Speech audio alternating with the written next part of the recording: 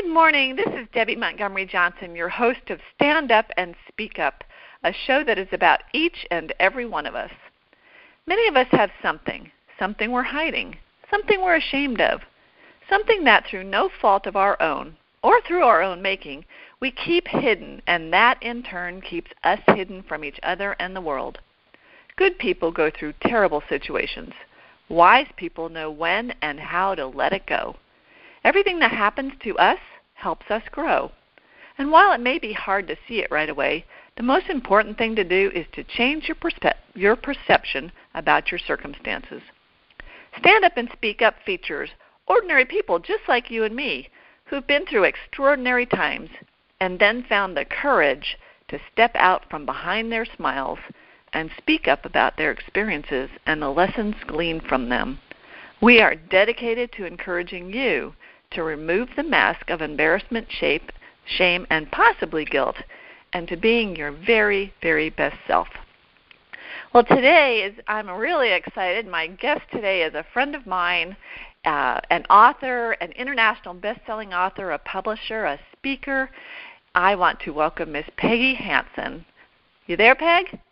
I am here. Good morning, Debbie. Good morning, everyone. Good morning, friend. You're up in New York, and I'm down in South Florida, and we've got everything covered in between. So thank you so much for being here.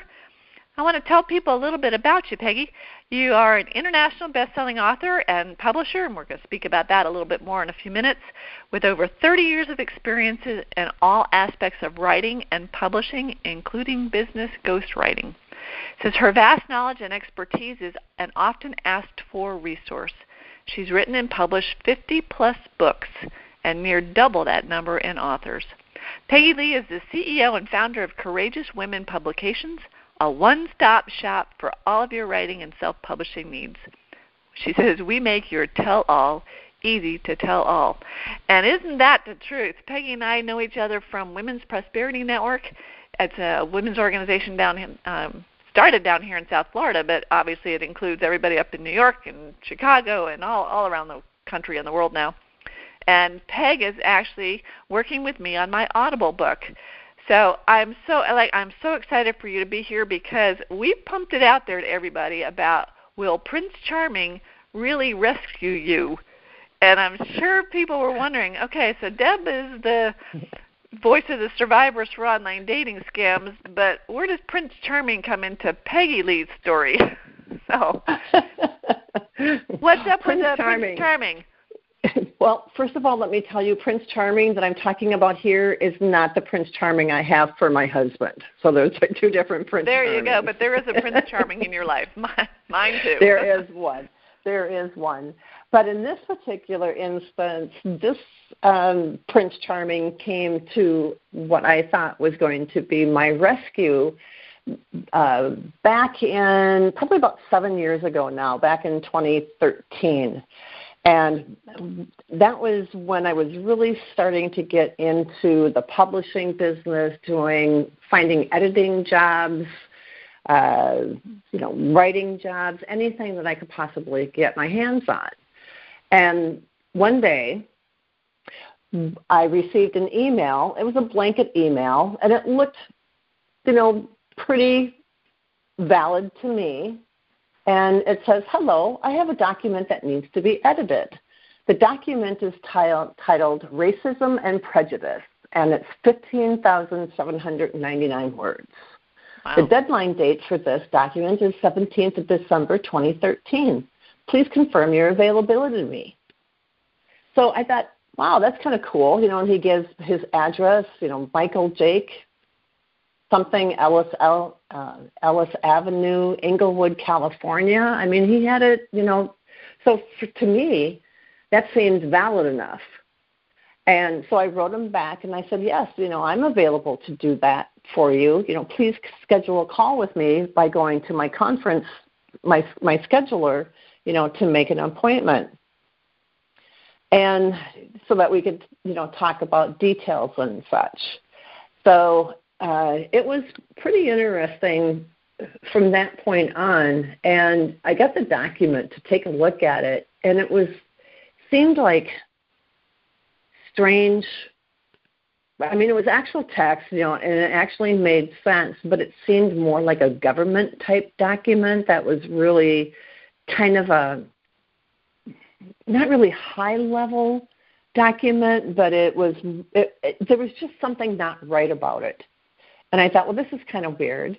But I still edited it anyway. And they sent me a check.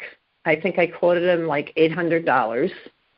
And so they paid me. They turned around, got the check. But the check that I received at that time was for $2,500. And it was like, he sent a little note inside the check. I mean, it was even like FedEx to my front door. I mean, that's how fast things happened. And, because he says, well, we want to make sure that you have your money, in time enough, for the work that you did. It was brilliant editing work, and we want to hire you for more projects. And that's why we're sending you a check for more than the amount that we agreed upon. And I'm thinking, wow, this is like heaven sent here, because we were, my husband and I were in a situation financially where we needed that money. And it was to me gold at that time. We were getting ready to close up our house. We were moving in a couple of weeks to a different city, and this money would help us get a U-Haul rental for the house and to move from one place to the next. It just meant so much. So, but there's still something that was just kind of nudging at me, and I didn't exactly know where it was. My son, I had been working at a bank back in the mid-'80s, and so, I know pretty much about the banking system. Of course, that was 20 years before that. But I still knew some of the processes that went on in the banking. And my son was working at a local bank in our hometown at that time. And so he and I talked about the check, and I said, what do you think about this? And he says, well, he says you can deposit it, and just see, what happens with it. And then the weird thing is that I started getting text messages, emails from this Michael Jake, who was so thrilled with my editing expertise, asking me if I deposited the check yet. And it was like every hour to 2 hours I was getting notifications from him. Have you deposited the check yet? Have you deposited the check yet? I need to know that you have deposited the check so we can move forward, da-da-da-da-da-da. And therefore, my favorite word is, the dance began. And so it was interesting. So I thought, I'm just going to, let's be positive, because I'm a very positive person. I want to believe that there's good out there. And so I deposited the check. And then it was like, man, it was, maybe like the next morning, it still just didn't sit right with me. And he was still asking me whether or not I deposited the check. And I thought, you know what, I'm just going to put a hold on that check. Because what I did is I called the bank in California to see whether or not the check would clear. Mm-hmm. And at that time, the Privacy Act was starting to be enforced, where you could no longer call and get a check okay, like what we used to do back in the banking system years before that. And they would only tell me that the account was active, but they wouldn't tell me if there was enough money in the bank to cover the check. Because if I deposit it today, tomorrow the money might not be there. Right. So the more I thought about that, I just didn't know what to do. And it was just something was telling me, just stop it, So I went to the bank and I put a hold on the deposit that I had just done, because I wanted to make sure that and wait until the check clears. So I put a $2,500 hold on my checking account so nothing would bounce. And, I wouldn't spend that money then until I knew that everything cleared. Well, one thing led to another, and after, I don't know how many emails, maybe 30, 40 emails back and forth,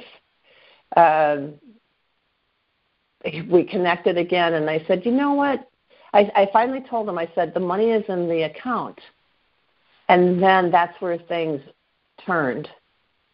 And he says, about the check, he says, we've decided that we're not going to move forward, so we need to have all the money back. And to create a card number or something like that, so that they could access the funds right away, because I got the funds right away, so they should have the funds right away. And I said, I don't think I want to do that, so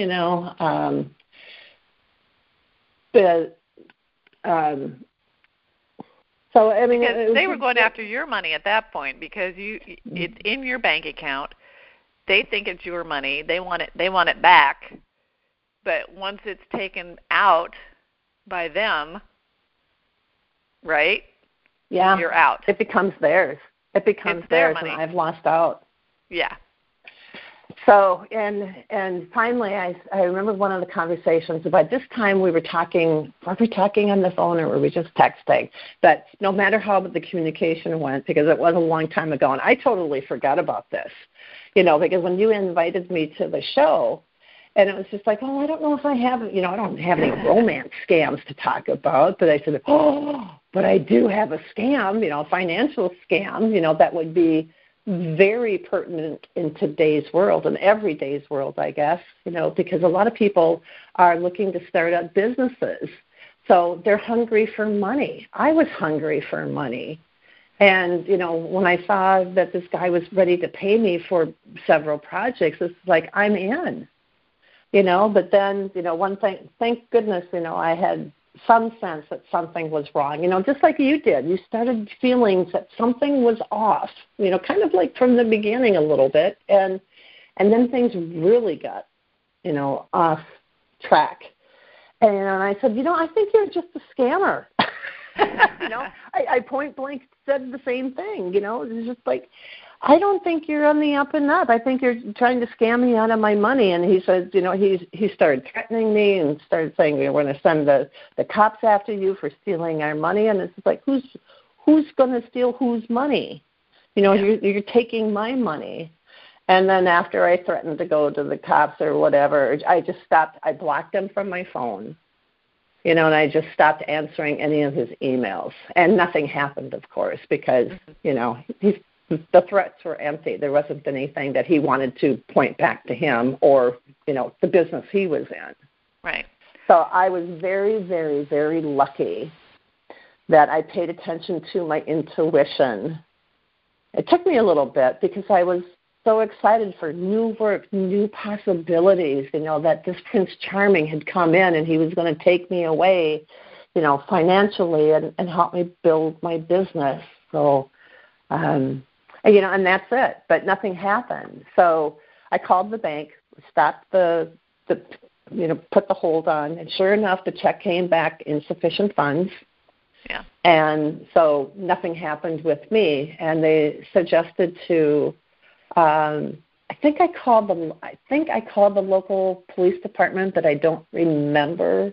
And I don't have that documented, not documented like you have everything of your scam documented. Yeah.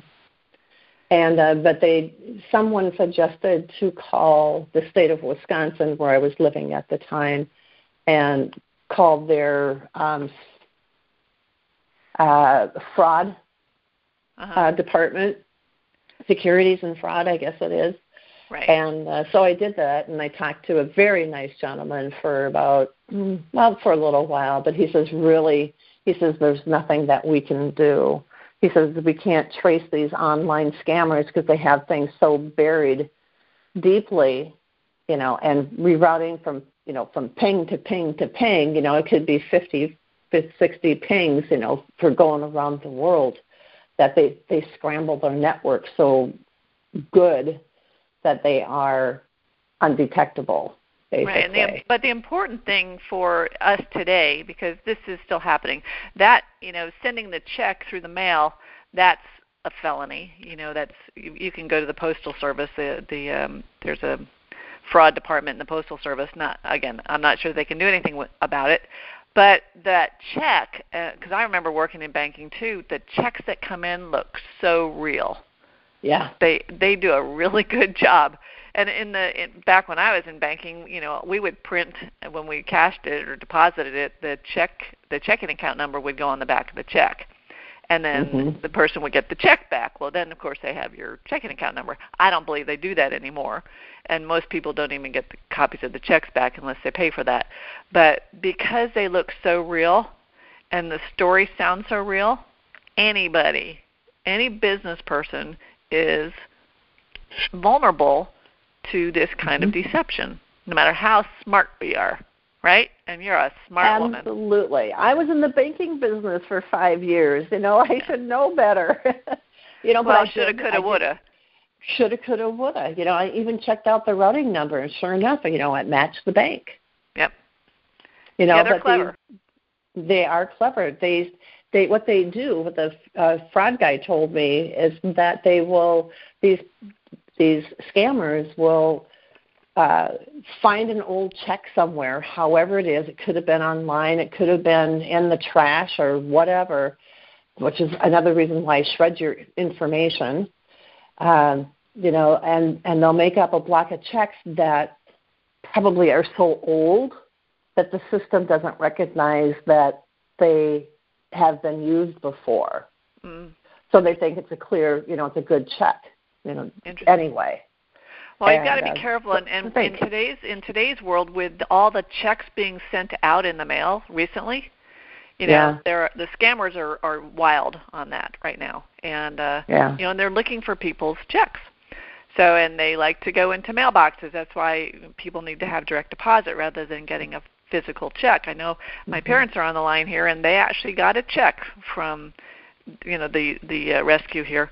And I looked at it, and their check obviously was good. But the duplicate checks, the scammer checks now are equally as good. They just don't have the right wording on them. But you just have to be diligent because you wanted that money to be real. So I did. For a moment, your brain knew that money was real, right? And then your gut kicked in. But thank goodness you so far as depositing the check. But then the gut kicked in, like you said, really kicked in and said, nah, there's something goofy about this. So, but thank goodness you listened, like you said, you listened to your gut, because otherwise you would have been out the money, and he'd be laughing to the bank, laughing all the way to the bank. Yeah. So I would have, anyway, yes. Well, no, for me it's just interesting because I do get people saying, well, I'll never get scammed, I'll never get taken, and I'm thinking, we're all going to be susceptible at one point, vulnerable to it at one point. It's not necessarily romance or it's relationships. We like connection. We want connection. In the way things are today, people are so isolated at home that they're looking for connections somewhere, and it could be online, it could be in a letter, it could be wherever, but we may not be talking to someone that's really, person's obviously real, but not the personality we think we're talking to, or dealing with. And even they've gotten very, very creative that they can take videos on. I'm not on those. I don't know if it's Instagram or whatever, but they actually can take videos and they'll send them to people. And this is really interesting. My husband and I were watching a show the other day, and I think it was probably from Italy. And initially we were watching and we were seeing the mouth, the lips going, and we heard the voices. And they weren't quite synced up. So we thought maybe there was a streaming issue, so we turned the TV on and off and we brought it back, and it still happened. Well, then we found out that the show is actually in Italian, and it was the voiceover in English. But your brain watches them talking, and unless it's really unusual, you think that they're talking in English, and they're not. And so when I've had women that come to me and said, well, I saw my guy, I heard him talking, I'm thinking, the mind, I heard this recently, the perception of reality is sometimes greater than reality. What we want to see, what we want to hear is what we're going to hear, regardless of what the reality of it was. So absolutely. You know, and we do. We see what we want to see. And there's a good story for that, to add to that. It has nothing to do, but I know what you're talking about, you know, watching those movies. We've done the same thing, and it's just like, is this English or is this dubbed over? And the closer we looked, you know, we saw that it was dubbed over. But the story that I want to talk about, you know, for the showing the reality of things. Now, you know, I consider myself intuitive. I don't, you know, I'm not a seer. I'm not a clairvoyant of that. I'm clairaudient. I hear things, you know, that come down from what I consider the divine, but I'm not, you know, I don't really see things, you know, in front of me. But when we moved, it was that time that we moved after the scamming part, we were into our new home, new apartment, where we moved to, and a door had locked, and we could not get into the one bedroom where we had stuff. And it's just like, well, this is absolutely crazy. The door's locked from the inside, and however that happened, we still have no idea. But we're looking for a way to unlock it. And I said, there's no keyhole. You know, we don't have a key for the bedrooms, you know, to unlock them from the opposite side. And Mark is like, well, usually, my husband, he said, you know, usually there's a little hole in front of the knob on the outside, you know, where you can stick something in. Mm-hmm. And I said, there's nothing there. I don't see it. And he went and looked at it, and he said, well, that's really strange. Usually there should be something there. And he didn't see it either. And we're like, okay, so now what are we going to do? Because, you know, a lot of our stuff is in that spare bedroom where we unpacked, you know, put everything, you know, to unpack everything. And so we're scratching our heads. It's like 9:30 at night. And it's just like, why don't we just quit and wait until morning, you know, and figure it out then, you know, so we can get some decent sleep. Well, the next morning, come out, look at the bedroom door, you know, that's locked. And I said, honey, you're not going to believe this, but the hole is right there. And he says, no. And I said, yes, look. We're both like in astonishment thinking, what the heck just happened, you know? But we saw what we wanted to see that night. And I started it because I couldn't see the keyhole. So just by saying that, Mark was convinced that there wasn't one, so he didn't see it either. So I mean, well, the whole gremlins came in. Absolutely. So then, you know, he found something to diddle it with the lock with, you know, and we were able to get into the bedroom next day. But it's pretty amazing how strong that thought process, yeah, you know, and that brought a whole different new awareness to me too, is that, holy cow, we do see what we want to see. Well, it's that whole... Our imagination is really strong. Absolutely, and the rose-colored glasses. There's a great advertisement on TV right now for one of those little flip things that flips down from your dash, from your, I'm having a brain cramp, you know, right in front of your eyes, your sun shield there.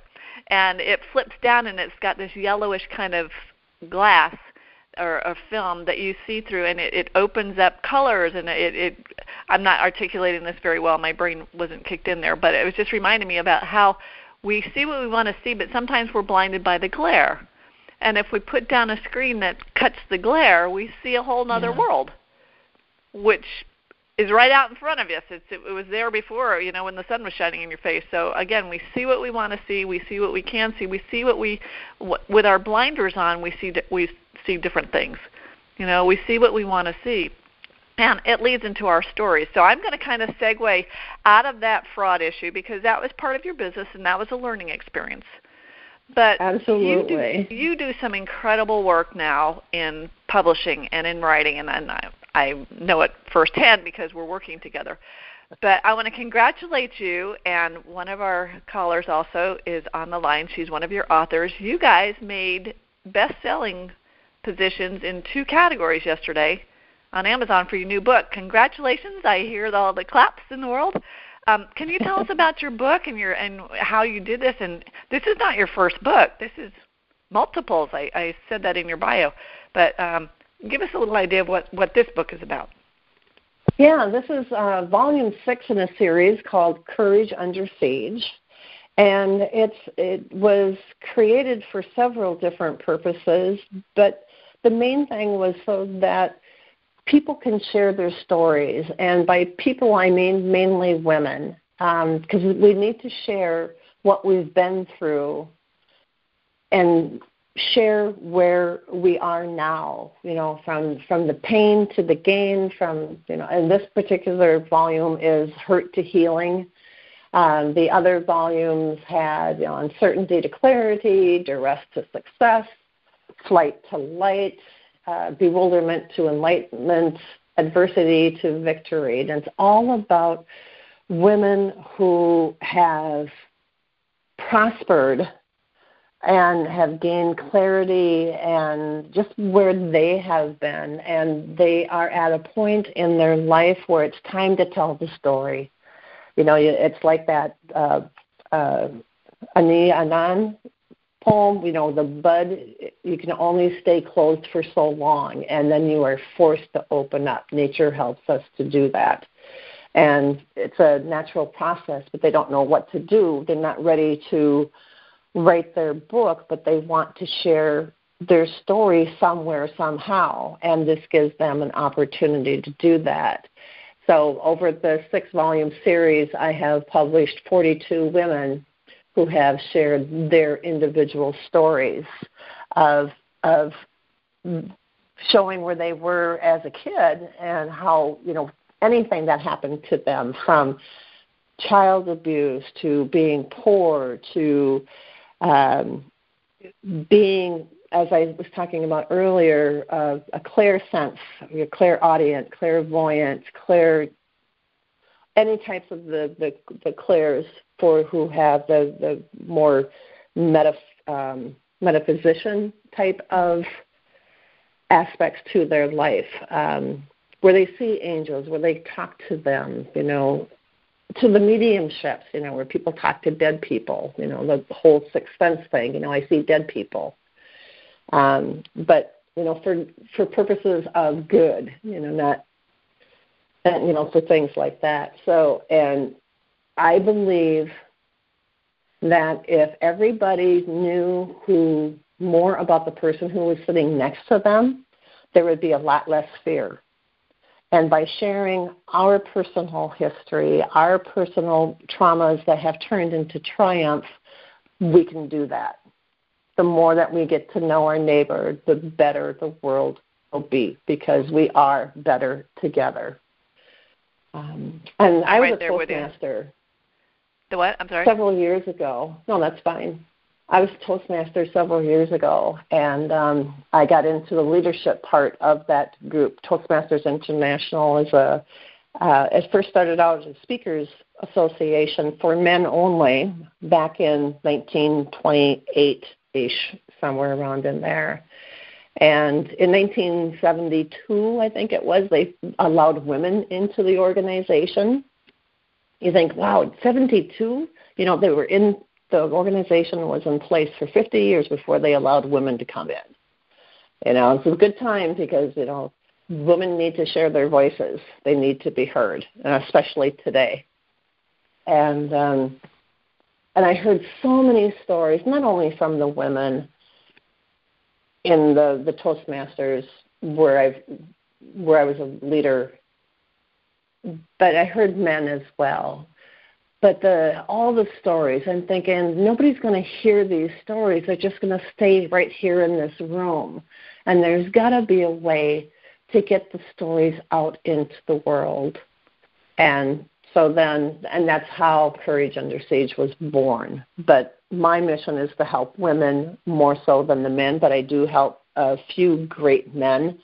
There are some that I have published, and they are doing their part to help everybody, women included, to get that hand up and to help them succeed. So I'm very picky about the men I work with. Well, it's really, it is very, very important. Now, I heard yesterday a quote. It says, believe your story has value, and in that you need to dare to be vulnerable. And I know that firsthand. You know, when my story came out, I had to believe in myself that my story had value for one other person in the world. You know, I didn't need to be speaking to everybody, but that one person. And that's the same with the women that have written in your books, is that they have a story that if they believe in themselves, and that's the tough part, because, you know, we were asking here, how can you find your passion and purpose in writing? So many of us who are potential authors, we're all potential authors, are afraid of what people are going to say. We're afraid that our story doesn't mean anything, or it's not going to help anybody, and we're afraid to even start. So how do you get your authors to start? What's the first step? To just start, the very, very first thing that I do tell my authors and all my people who are writing with me is just to breathe. Just breathe. You know, take a moment, take a couple of deep breaths, just cleanse your system out of any of that negativity that's coming in, and the deep breaths will help you settle into yourself. And then just write. Just begin writing. Don't edit. That's one thing that I say, too, and my authors may be a little bit tired of me saying that, but just write out what you need to write out. Don't edit anything, because the first response that you are writing is the most purest of thought. And then I have a process, though. The people that I take through the Courage Under Siege book process, it is a program. And it's a program that will help them learn how to settle into their thoughts and to pick out the thoughts which are the better to the highest good of them, of their story. You know, and just to relax and believe in what you're doing, and not that you're telling your story just to tell your story, but to tell your story because you want to help someone else, so that once they know your story and can relate, then they feel better that they can take their next step. And then it continues on, and I'd laugh and I say, you know, it's like the old Clairol TV commercial, and she told someone, and she told someone, and she told someone. And that's how some of my authors have come to me as well, because she told someone who told someone who told someone. So, I mean, it's just amazing. And even with this book that came out yesterday about the hurt to healing, I've had many people say that they love that subtitle of it, because it's so true, is that we're always healing. You know, we never per se get totally healed, but it's an everyday process to heal. And I received a note from someone about the book that had gone out this time, and it is, I don't have permission yet to say exactly or who it was, but it was a couple of items in the book yesterday from a couple of different authors. It wasn't just one author, but it was something that they said that a new awareness came on, the light bulb kicked on, and they are ready and feeling better about where they are in their life so they can take the next step forward. And that is something that I have heard from every volume that we published, and that we started back in 2017. So 3 years ago. This has all only been going on. So well, it does make a difference. It does make a difference. And can you see it from an outsider when you're seeing your authors at the beginning? It's almost like a little child, and over the period of time, they're growing into a teenager and into a young adult and an adult. Can you see that progression and confidence growing in them as they get their story out? I can. I know it's there, but they don't. And the beauty of the process that they go through is that once they get done writing their chapter, they see that. They witness that for themselves. They see that growth. And so it's just a beautiful, beautiful process of watching that child grow. And many have come back and written their full entire books with me. Perfect. To tell even more of their story. I found with writing, when I wrote my book, was that once it's out on paper, then it's somewhat separated from your emotions and from you. And now it's just become a story. It's still your story, but it doesn't consume your life. It doesn't take over your life, especially something that was hurtful. Because that can keep you down, and I don't like being a victim or being called a victim, but many people are in that victim stage where they feel like things happen to them and not for them. And when it's happening to you, then it's like, woe is me. And I think by writing the story, you can see it from a different level, a different perspective, saying, well, that was an interesting thing that happened. So now let me move on. And that's what I love what you do, is you help them to move on, because now they're in a position to help somebody else that may be where they were prior to writing their story. And that's very liberating. Absolutely.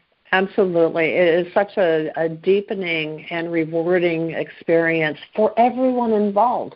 For me as the publisher and editor, for the author, and then for the person who reads the story. And they may not know these people, but they'll buy the book because they do know someone in it, or it's speaking to them for whatever reason. But it's helping so many. And who knew? I had no idea when I started this, the very first volume 3 years ago, how it was going to go. But somebody said, are you going to be doing another one? I'd kind of like to be in your next book if you do that. And that's the way it's been, too. And that's how each volume has happened. When somebody makes the commitment saying, I want in on the next one, then that's how the next book gets developed. So I can't say if there's going to be a volume 7 or not. I can say that there might be. It could look a little bit different. It could be something titled other than Courage Under Siege. I don't know. But it is as the author of the chapter tells their story, it becomes a very cathartic and healing process for them. Because they are not writing the story for them any longer. They are writing it to heal and help somebody else. So if someone Go ahead. Sorry. I was just saying, if someone is out there and listening to this, and they feel that that's the next step for them, how do they contact you as far as working with you or just having a conversation with you? Because that's the first thing to do, is have a conversation and kind of flesh it out. How do they get a hold of you?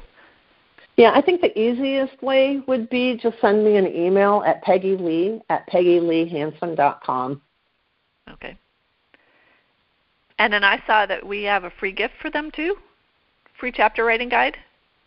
We do have a free chapter writing guide, absolutely, and that will walk you through the process that I take my authors through to help you formulate the chapter and to get an idea of like how many words to have in a chapter, what points do you put in the chapter, how do you start, kind of it's a generalization of how to do all that. So, and that you can get at bit.ly, which is bit.ly/free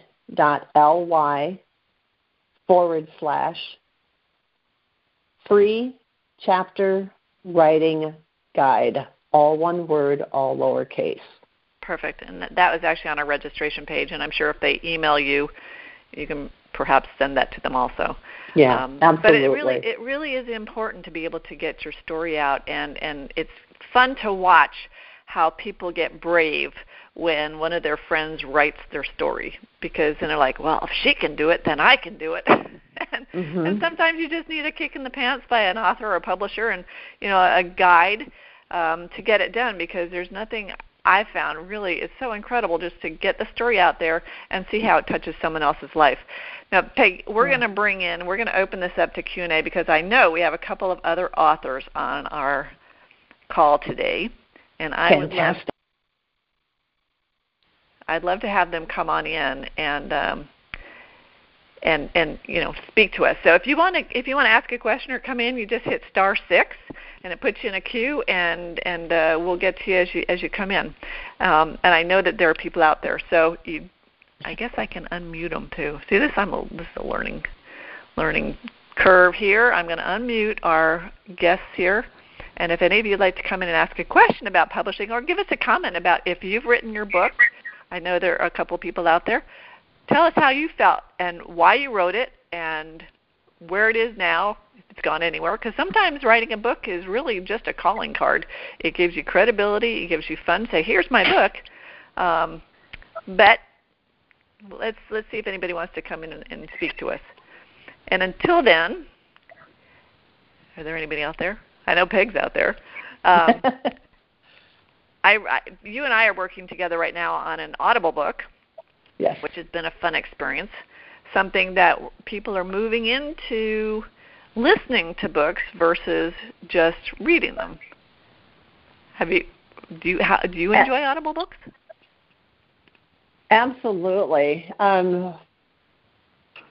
Audible books is another great resource or modality for getting books out there. And because people have been, up until this point, people have been spending a lot of times in their cars, going to work, traveling and things. But even working around the house or being around the house, people still listen to things. They listen to the TV, they listen to the radio. And people are also listening to books, to help pass the time with whatever they are doing. And so if you have a book out there, I would highly recommend, looking into doing an Audible book. Please reach out to me and we can talk about that, so for something further in developing. I did not publish Debbie's written book, her paperback, but we are working together now, as she said, on the Audible book, and it's amazing. And also with this... Peggy Hampton. Huh? It's okay. I think someone came on. Oh, okay. So with this volume of Courage Under Siege, Volume 6, this is going to be the first audio book in this series. Oh, perfect. And I'm having all my authors read their own chapter. It's a really different experience reading it out loud, I found. And, you want to be perfect. Again, here's this, woman behind the smile. I want it to be perfect and say it perfectly. And it was funny when we were first doing it, I'm thinking, okay, Deb, you can't make a mistake. You can't, breathe in the wrong place.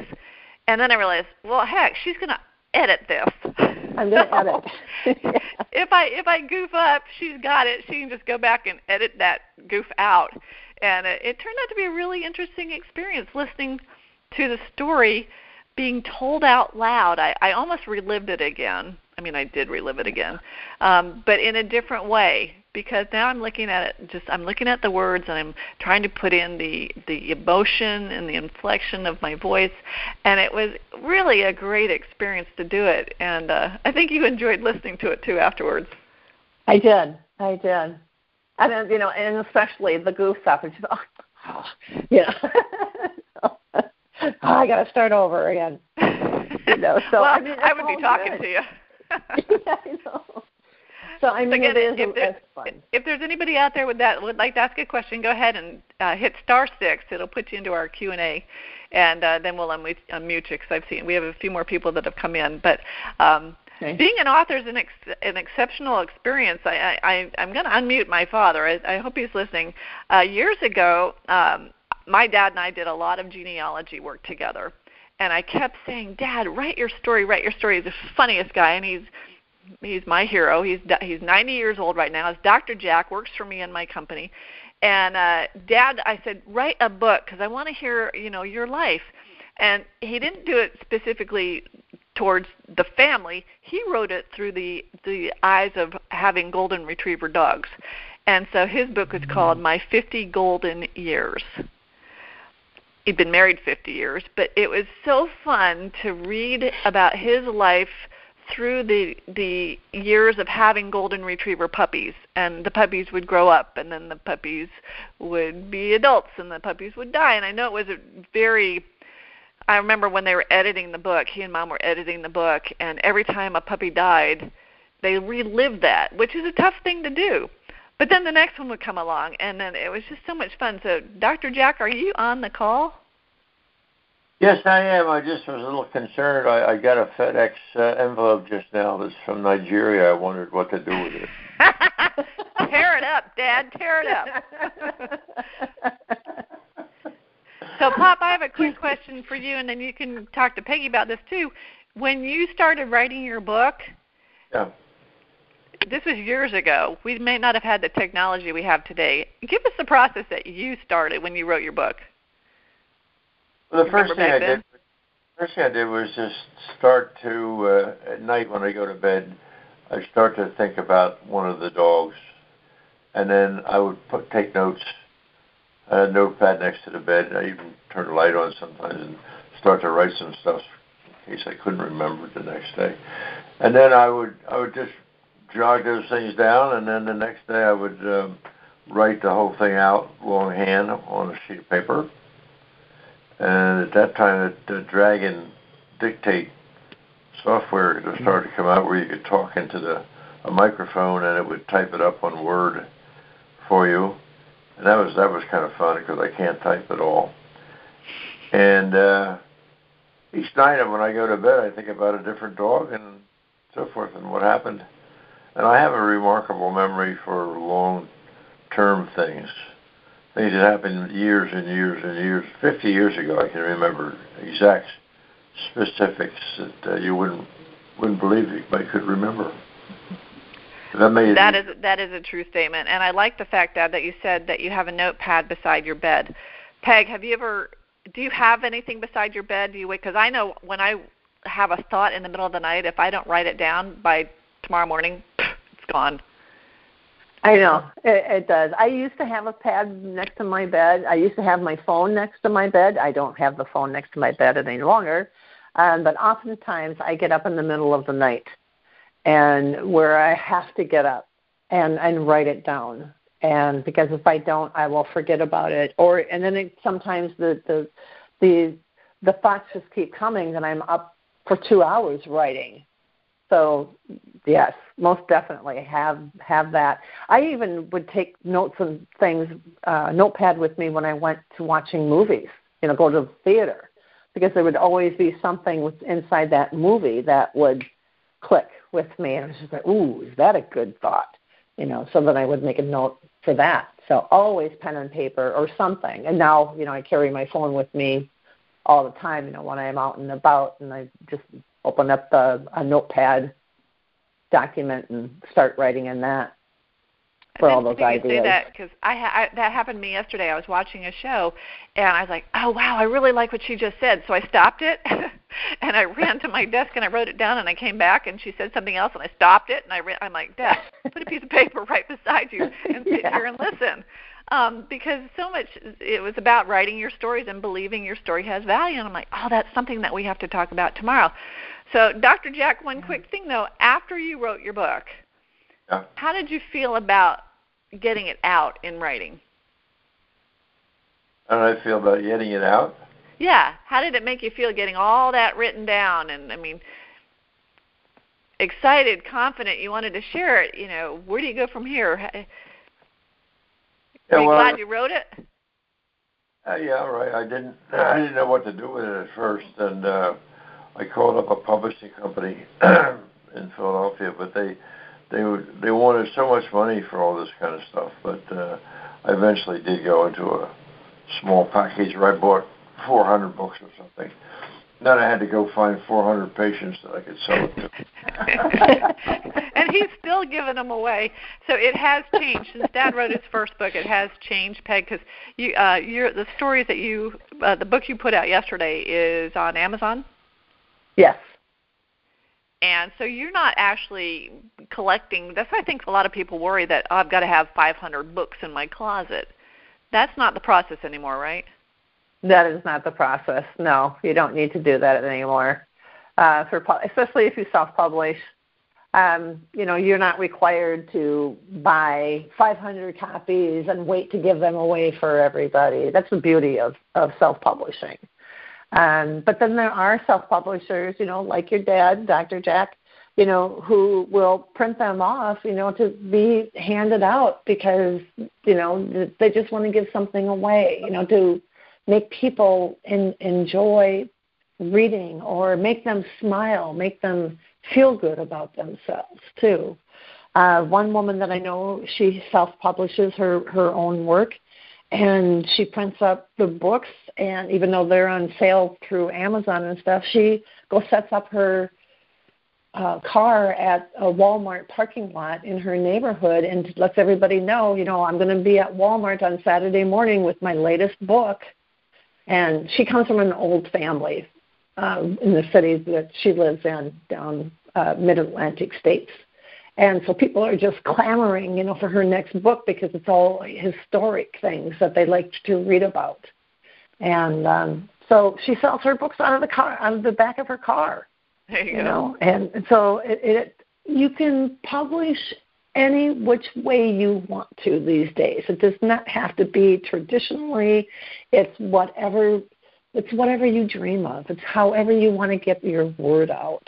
It doesn't have to be a great, big, huge production. It can be simple and easy. And one thing I want to mention, too, about, the way Dr. Jack wrote his stories is that that's a perfect way when you don't know how to tell your story, especially if it can be controversial, is to write it through the eyes of someone else, or, tell it in somebody else's voice, or turn it into a fiction novel, but, tell your story. There's all different sorts of ways how to get your story out. It doesn't have to be your voice.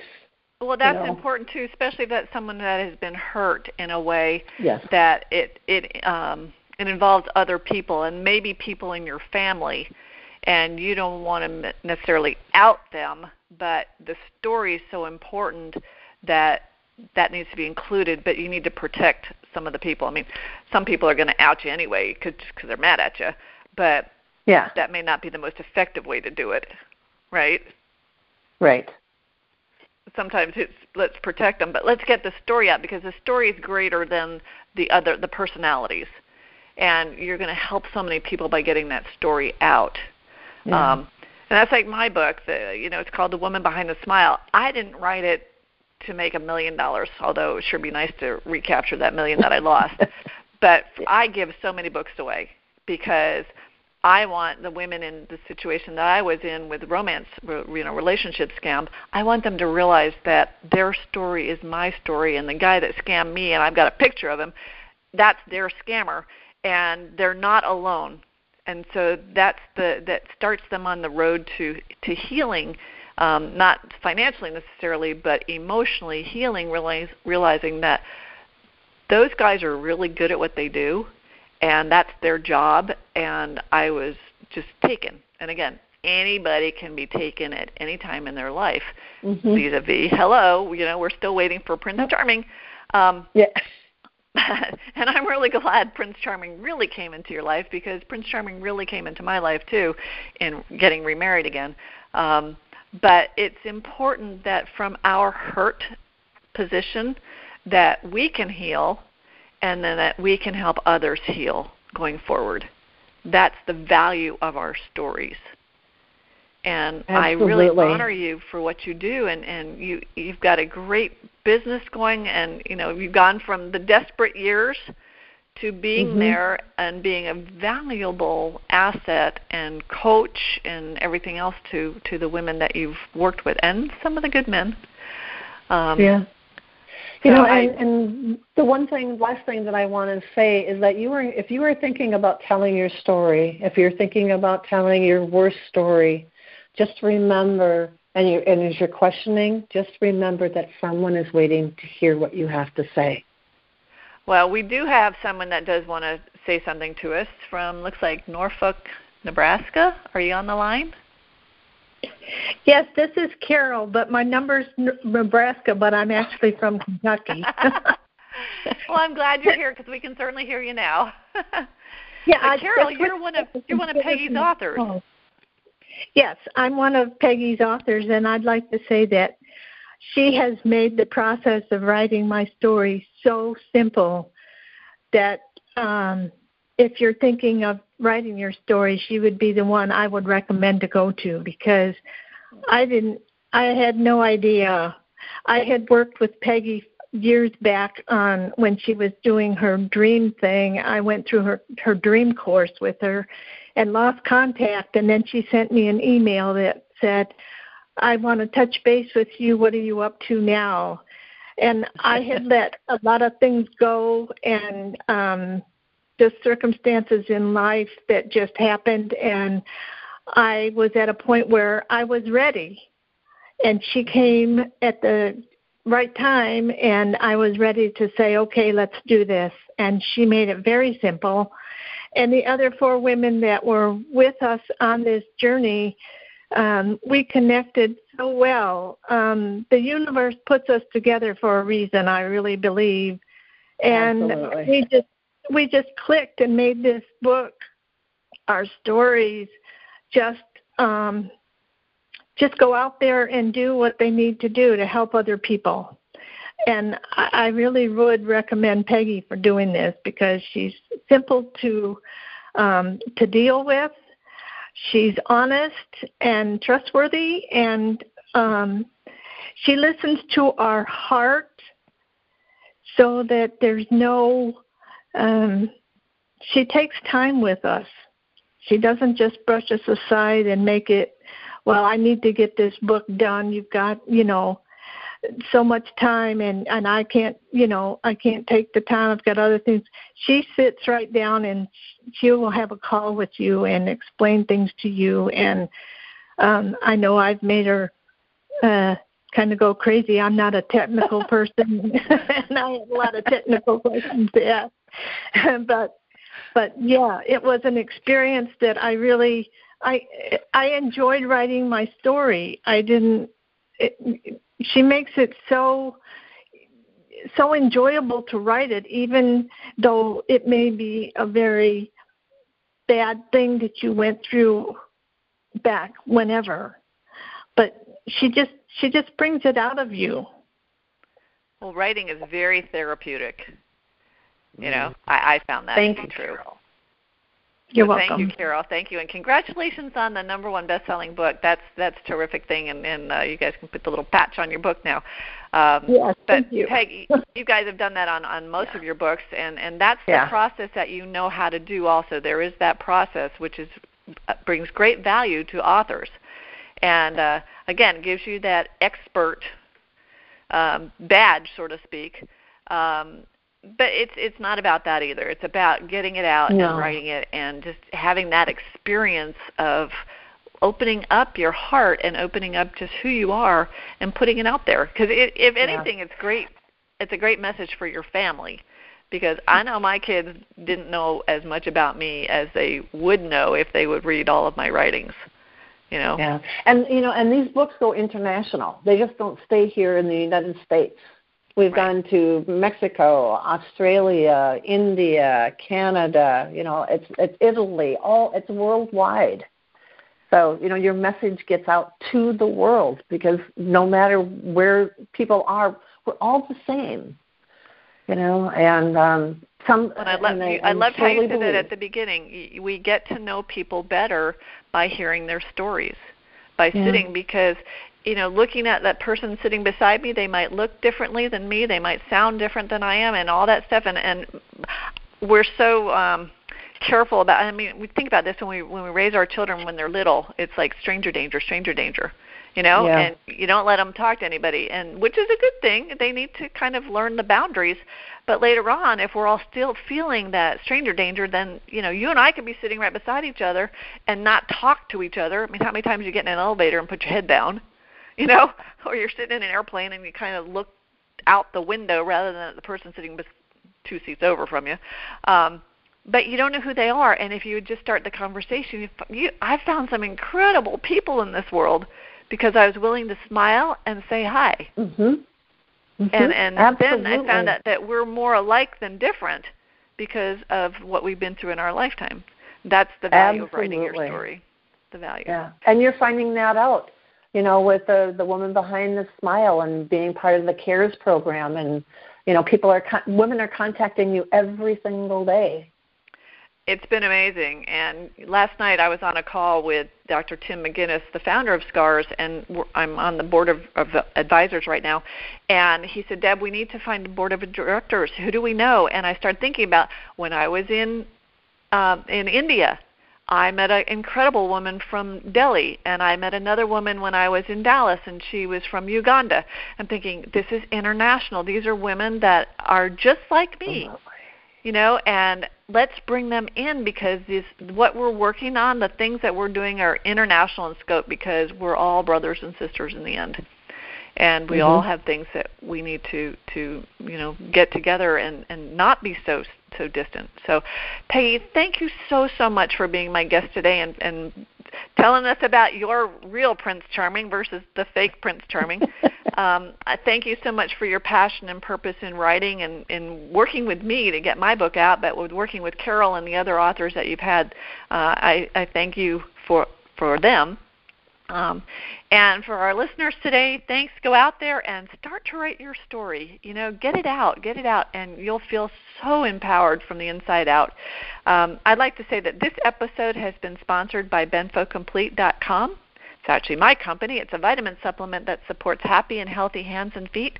We want to thank you for listening to Stand Up and Speak Up today. If you or anyone you know has been a victim to fraud or relationship scam, have them report it to AnyScam.com or the IC3.com. And remember to join our Facebook group, Stand Up and Speak Up, because we have special information and we have replays of this event. I want to thank everybody and wish you a happy day. Peg, we will stay on for a few minutes, but I'm going to stop the recording right now. But thank you so much again for being here. I really, really appreciate you. Thank you for the invitation. I appreciate you and everyone who listened today and will be listening to the replay. Perfect. Have a great day, everybody.